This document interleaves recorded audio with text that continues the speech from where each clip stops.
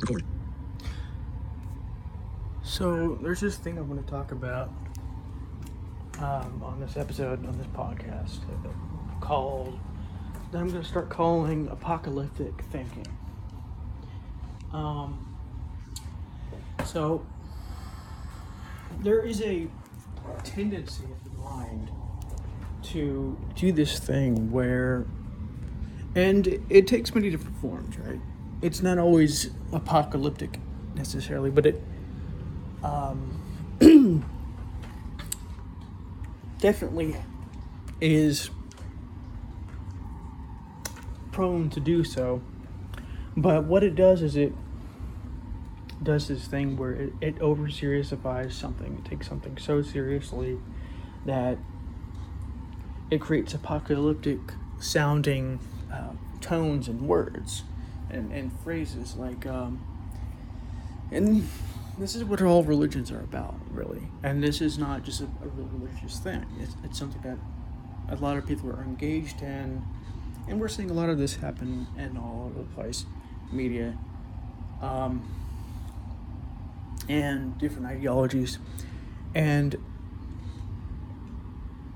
the basic gist of it goes something like, this is our salvation. If this doesn't happen, the end of the world will happen. This kind of thing, right? Or if it's not the end of the world, it's, you will suffer and that make things worse for yourself, things like this, right? So there's a couple problems that I've really started to notice about the mind, and that it's something that religion tried to was actually amazingly good at doing, and that was creating a pedestal where all of the good things were put on a pedestal. All the good things about this religion, like, thou shalt not. If you wanted to be, if you believe in Christianity, you believe in being like Jesus, and so you put Jesus-like characteristics on a pedestal, kind of thing, and not just put it on a pedestal, but also kind of doomsay your way into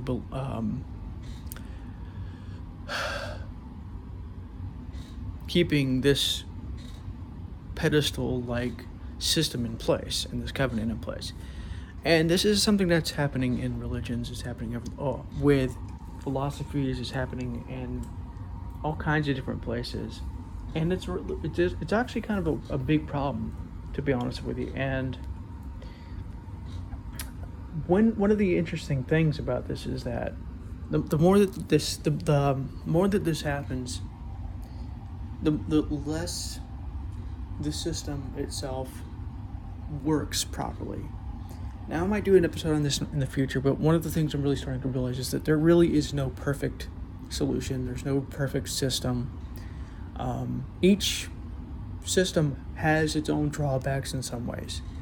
I will be doing a deeper episode on this because it's something that I think we need to start to understand.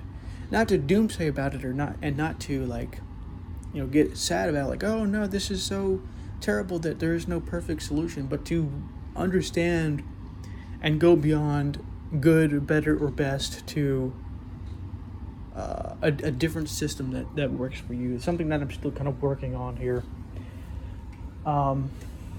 It's not to say that there is no thing that's more useful or better in some ways than another thing, but that's we're going to get into that deeper in another episode. And so apocalyptic thinking is characterized by the thing itself, the Savior, whether that be Jesus or God or the Eightfold Path or whatever it is, and the path to doom, whatever that is. In Buddhism, it happens in Buddhism, it happens all over the place. And so this is not a religion thing necessarily, even, because everybody's doing this, and to a certain extent, I think the mind is preconditioned to do this.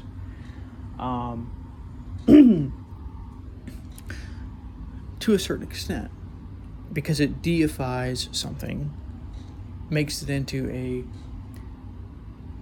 a large mountain to, cross, which takes a lot of work or whatever. And if you don't cross it, danger happens, worse things could happen, things like this. And so one of the things I want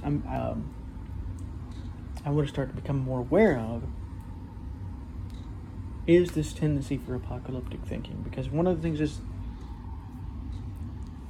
I'm starting to realize is that because the mind does this and because people do this, it doesn't really leave a whole lot of room for different possibilities and for change of the system and for reasonability and logic and rationality. And so emotions will take over, and the system will take over and radicalize you, and in different ways. Or if it doesn't radicalize you, it can make you kind of like so narrowly focused on this thing, the system, that you lose sight of reality itself, or something in these something within these characteristics, right? And so apocalyptic thinking is characterized by these things. So are you engaged in apocalyptic thinking? I think the truth is that the mind is always engaged in apocalyptic thinking to one extent or another, for the most part. And that the uncommon is those who aren't engaged in this at all, or if they are, it's in very little in comparison to most people, right? Now, I am not saying that there are things that are not problematic or could cause problems, right? I'm not saying that, and the end of the world will never happen or anything like this. I'm not making this argument. What I'm saying is that most of the things that people talk about when it comes to this is not apocalyptic in itself. And so, because people use this kind of system in this way, it creates bigger problems for themselves, and it creates more radicalization, and honestly, it creates inability to think properly, think rationally. And there's a phrase, a sentence that was in Conversations with God, which I really wasn't, all that sure about for a long time, until I realized this truth about apocalyptic thinking, and then I understand why this is true. So the phrase is, ours is not a better way, ours is merely another way. And so what this phrase is pointing to is that no system is going to be the absolute way or the absolute savior way. One system may work well for many people, but may not work well for others in that many people category. And so ours is not a better way, ours is merely another way, is pointing to this truth that no system is perfect. No system is going to be perfect. And one of the things I've really become more and more aware of over time is that with each solution comes more problems. So this is not a bad thing. Like, by the way, this is not me saying that all solutions are bad and all solutions are equally bad or anything like this. What I'm pointing to is something that the apocalyptic thinking part of the mind will not accept, which is that no system will completely deal with all the problems. And each system, in a lot of ways, creates their own problems. And especially if you're looking for them. That's the other thing too, is that oftentimes the mind is looking for these problems, and so this truth applies. If you think a system or a solution, not a system, well, a system too, but a solution is, perfect and solves all of these problems that you think it solves, either it does or it doesn't. Even if it does, there's almost a guarantee that there's problems that you do not see that it will not solve, or there are things that it will do that create more other problems. So the reason for this is because of the finiteness of the universe. The universe is finite, and the universe is also interconnected, which creates this sort of paradoxical understanding, right? If you pay taxes, or if you create a government, you must look for ways to make people pay for taxes. If you do this, you lessen the economy. But if you don't have a government, you have, more chaos, more problems. And so each system and each solution creates different problems. This is the thing that's hard for the mind to understand, to accept, especially if it is concerned with creating an optimal solution. Going back to the episode that I made called optimal versus what did I call it? Optimal versus practical, or something like this. The mind looks for this optimal solution, but oftentimes what ends up happening is that the optimal solution either works, which it may work, or it doesn't work. And even if it does work, it still creates its own set of problems that could be accounted for, which then create their own set of problems. I wouldn't necessarily, maybe I wouldn't use the word problems so much as different circumstances, right? Like if you throw a ball, the ball is going to hit something, which, if the ball is really strong, if it's made out of concrete, it might break something. If the ball is made out of glass, the ball is going to break, whatever it is, right? But if you hit the ball isn't just going to stop once it hits the wall. The ball is going to fall and bounce, maybe if it's made out of rubber or something. But the mind typically thinks, in many cases, what I've noticed is the mind will create a solution, but it won't really think much past the solution. Like, if I do X, Y will happen. But what happens after Y? What does that do? That creates extra circumstances that you might have to account for in some way. Like if you pay this credit card, to give you an example, if you paid with something with a credit card, that creates your debt that you have to pay off later. And if you pay off that later, that creates a lessening of your monetary value and therefore your agency within the economy, that kind of thing, right? And so each action creates different I wouldn't necessarily use the word reaction, but each action creates different problems or things that you might want to account for, which create different problems ad infinitum, right? And so no system is going to fix this problem. And I think one of the big reasons for apocalyptic thinking is that, I think there's many reasons actually, but one of them I think has to do with this illusion of perfection that mind has, that says, like, if X, Y, Z, A, B, C, D, E, F, G, H, I, whatever happens, then things will be perfect, right?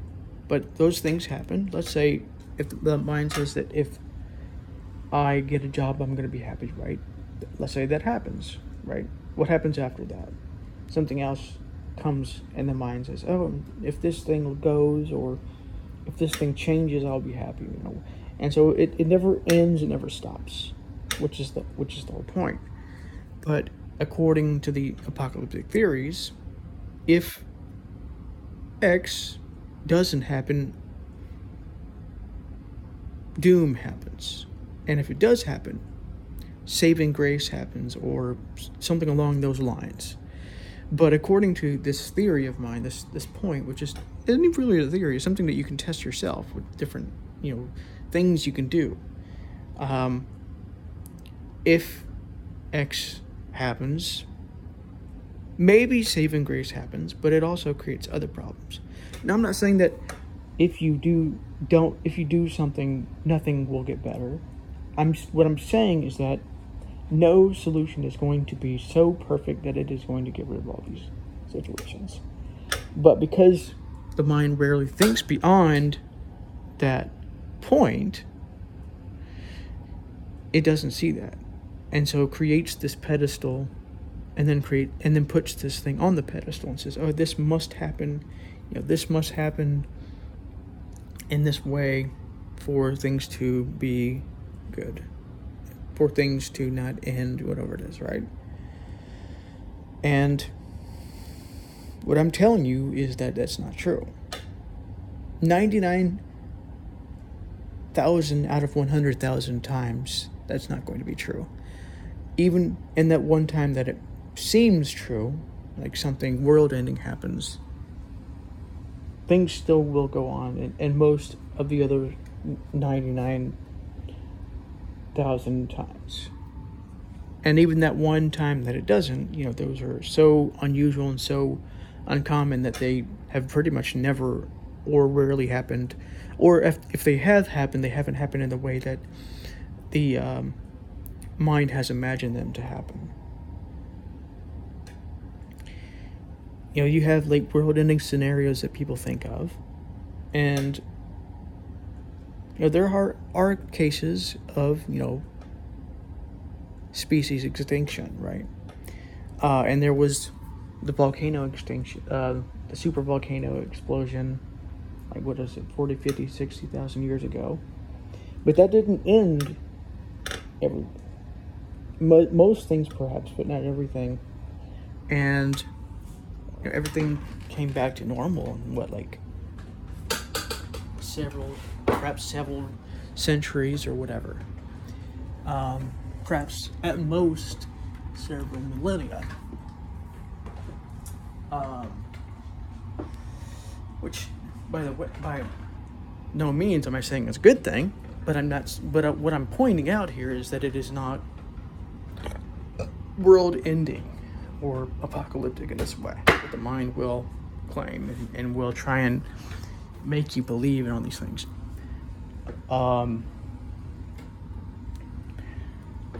So, but your mind is probably going to go, but no, some things are better than other things. Some things should, you know, be preferable to other things, and some things should be done and other things shouldn't be done, right?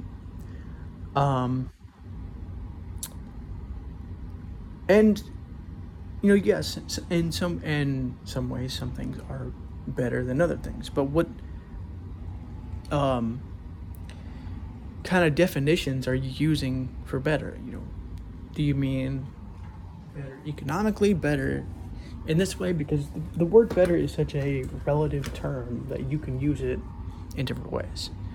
There is no absolute better. You could say that most people may agree, but that doesn't necessarily mean that it's absolutely better. It's only better if you say that this is better for the economy. This works better for the economy, or in some ways. Or you could use the phrase, this works better for the economy, or this works better for whatever it is. Instead of saying this is better, you could say this works better, or this explained better, or whatever it is that you're you're doing here. And so, in the end, in my opinion, it's not about what you should do or what you have to do. For the most part, there may be things you might have to do, like eat and things like this, but it's about what you want to do with certain caveats and certain nuances. Like, do you want to be in a world that has, more violence, whatever it is, or less, things like this, or do you want to be in a situation of more or less stress, things like this, right? There's more going on here, and I will go into this in a deeper episode of the No Perfect Solutions, because it's something that I can really go deep into and kind of demystify the result part of this, because the mind tries to mystify and what's the word I'm looking for here? It tries to mystify and kind of glorify this solution, this possibility, instead of doing what I'm doing here, which is going beyond the X result that you're hoping will happen, or the solution itself. But 2:46 p.m. That is a deeper. Right. Recording duration. Recording duration. Left, right channel. That is a deeper topic in itself, and will have to be done over consecutive, segments probably, because there's a lot to go into, and I want to give you some good examples of this. And honestly, this is exactly why we have such bad policies and bad decision making that the mind does, is because it doesn't go this far. In most cases, most people don't really go this far, because it's simpler and easier to do the other thing, where they go, oh, this must happen, or this, or whatever it is, right? If I do this, it'll make me happier or whatever. But what happens after that, Because if the mind does that, it has to, it's not as satisfying for the mind. It's not as useful for the mind, emotion-wise. And so, become aware of this, and it's not really about oh, you shouldn't be thinking apocalyptically or anything like this. It's more about becoming aware of this, and becoming aware of how what you think contributes to this and things like this. So anyways, hope you enjoyed this episode, and I'll talk to you next one.